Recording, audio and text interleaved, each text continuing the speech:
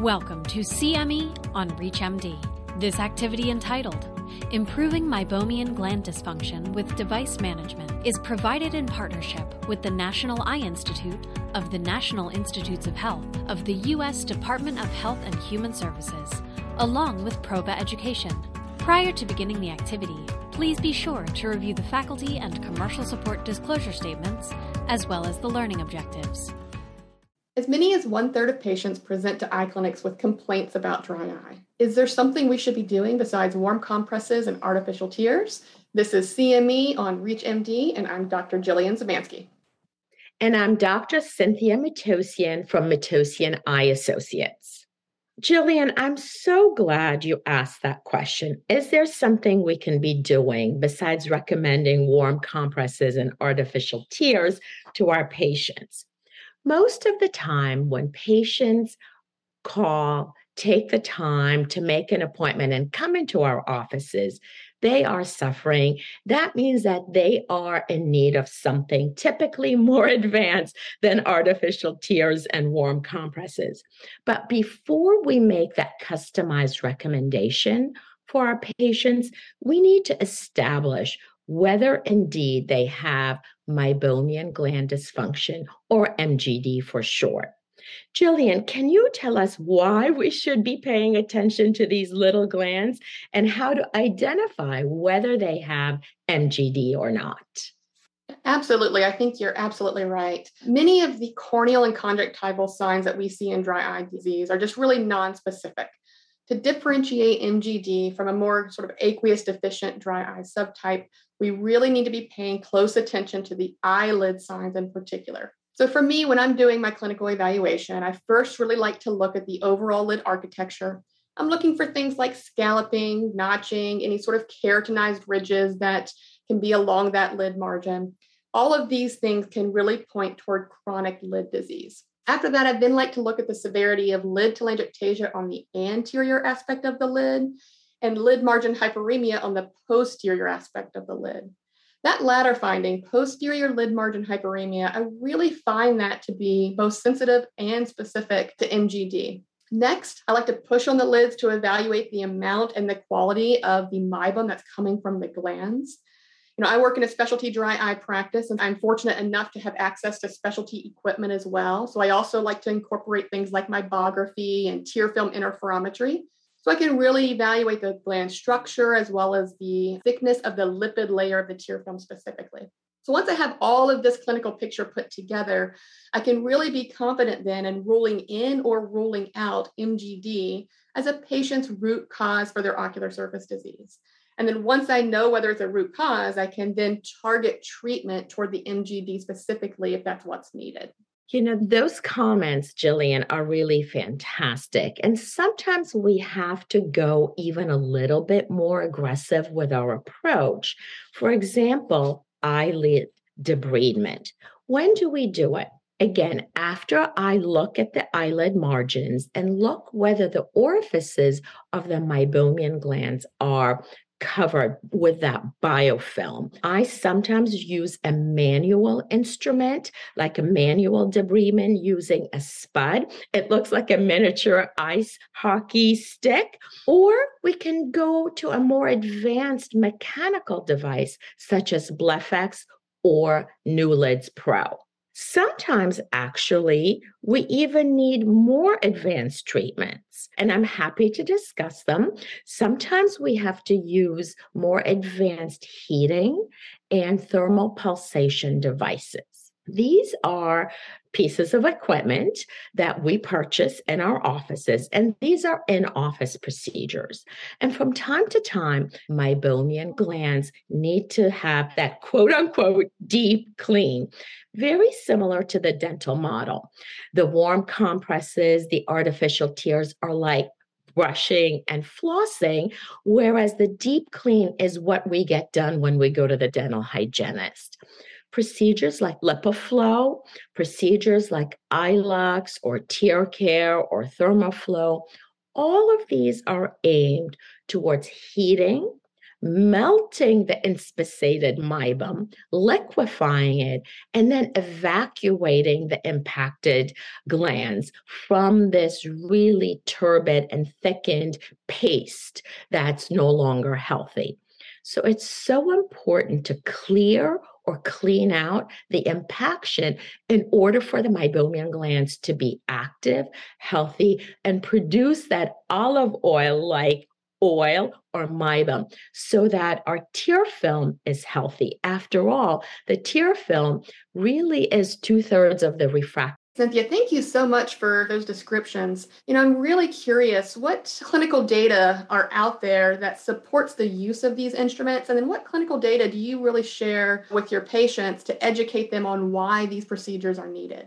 Jillian, fortunately, thermal pulsation and other heat approach to meibomian gland dysfunction have been around for quite some time. So we're fortunate to have lots of peer-reviewed articles, manuscripts, printed materials, which I cite and reference often. For example, one of the articles I have published showed that by doing a thermal pulsation procedure prior to my pre-surgical calculations, I changed my intraocular lens power and or astigmatism management approach in 40% of patients. So statistically, there was relevance pre versus post LipiFlow in my IOL power and my astigmatism or LRI toric IOL use relative to my refractive target. So it does make a big difference to tune up that surface and reference these peer-reviewed journals of the importance of this type of approach prior to surgery, whether it's cataract surgery or corneal refractive surgery. For those just tuning in, you're listening to CME on ReachMD. I'm Dr. Jillian Zemansky, and here with me today is Dr. Cynthia Matosian.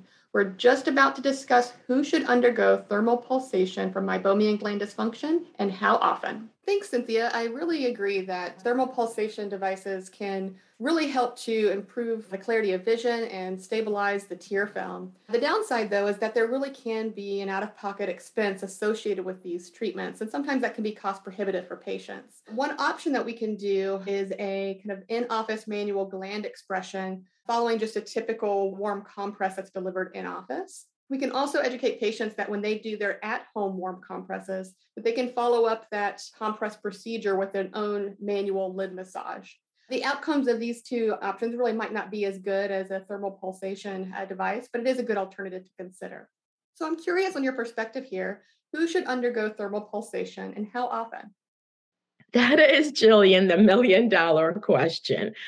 I believe that patients who have meibomian gland dysfunction, as long as they have glands on meibography or on pressing the glands, if you don't have meibography system available in your practice, they need that deep clean if you see that pasty, inspissated, kind of capped glands.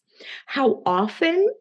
That depends exactly on the level of disease, where the patient is being compliant with their at-home remedies that we're recommending or not. And we know notoriously patients are not compliant, so it's easier for them at times to undergo an in-office procedure and kind of skip a lot of what we ask them to do on a day in, day out basis. So what would you say is the sort of shortest interval you would recommend for a repeat procedure and maybe the longest interval you would recommend for a repeat procedure? Often with thermal pulsation therapy, because it heats the glands from both the inside of the tarsal plate and the dermal skin side. So basically, the meibomian glands are sandwiched between the heated activators and LipiFlow. I recommend this once a year. I personally have it done once a year. And right around the time when it's reaching that 11th month, I'm getting close to my annual date, I feel a difference in my eyes. So often I recommend it on an annual basis, but it's not, sculpted in marble. It depends on the patient and the level of disease that they have. Excellent. I love that you have kind of a standard approach, but of course that you're flexible and that you can recommend it more frequently or less frequently. So it's tailored to the individual patient. So how do you think, Cynthia, that thermal pulsation compares to other devices like intense pulse light? Jillian, I'm so glad you asked that question because I get that question asked to me by my colleagues and by patients a lot. And my approach is nothing is the only or the absolute way to do things. Meibomian gland disease is complex, and different patients need different modalities to help them achieve that state of homeostasis with their tear film. So thermal pulsation heats, melts the meibum, and then evacuates the impacted, unhealthy meibum from the diseased glands. Whereas intense pulsed light, or IPL, uses an entirely different device. It's handheld, and it uses a specific wavelight to close off the abnormal blood vessels that are leaking pro-inflammatory mediators. IPL works great in patients who have MGD and rosacea. It really helps treat the telangiectatic vessels associated with rosacea. And unfortunately, IPL, however, cannot be done on patients with more darkly pigmented skin tones. So patients who are darker skin tones cannot have IPL. It's ranked on the Fitzpatrick skin scale. Anybody like 5 and darker cannot undergo an IPL, whereas they can undergo a. Well, Cynthia, you've certainly given us a lot to think about today. As we wrap up here, can you share your one take-home message with our audience? I'd be happy to. We as eye care physicians need to listen to our patients. There are millions of patients suffering from dry eye disease, and MGD is one of the biggest causes of it. So we need to listen and hear what our patients are saying, do a thorough slit lamp exam, and then provide customized treatments for our patients to give them the relief that they so well deserve. Definitely. To really adequately treat the condition, MGD, it all starts with making sure we are evaluating our dry eye patients for MGD. So we have to make sure we're paying attention to the lid signs, looking at the glands, and really making sure we're differentiating an MGD subtype from other types of dry eye disease. Well, that's all the time we have today. I'd like to thank our audience for listening in, and thank you, Cynthia, for joining me and for sharing your valuable insights. It was great speaking with you today.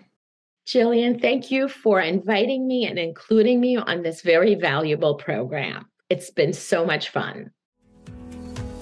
This activity is provided in partnership with the National Eye Institute of the National Institutes of Health of the U.S. Department of Health and Human Services, along with Prova Education.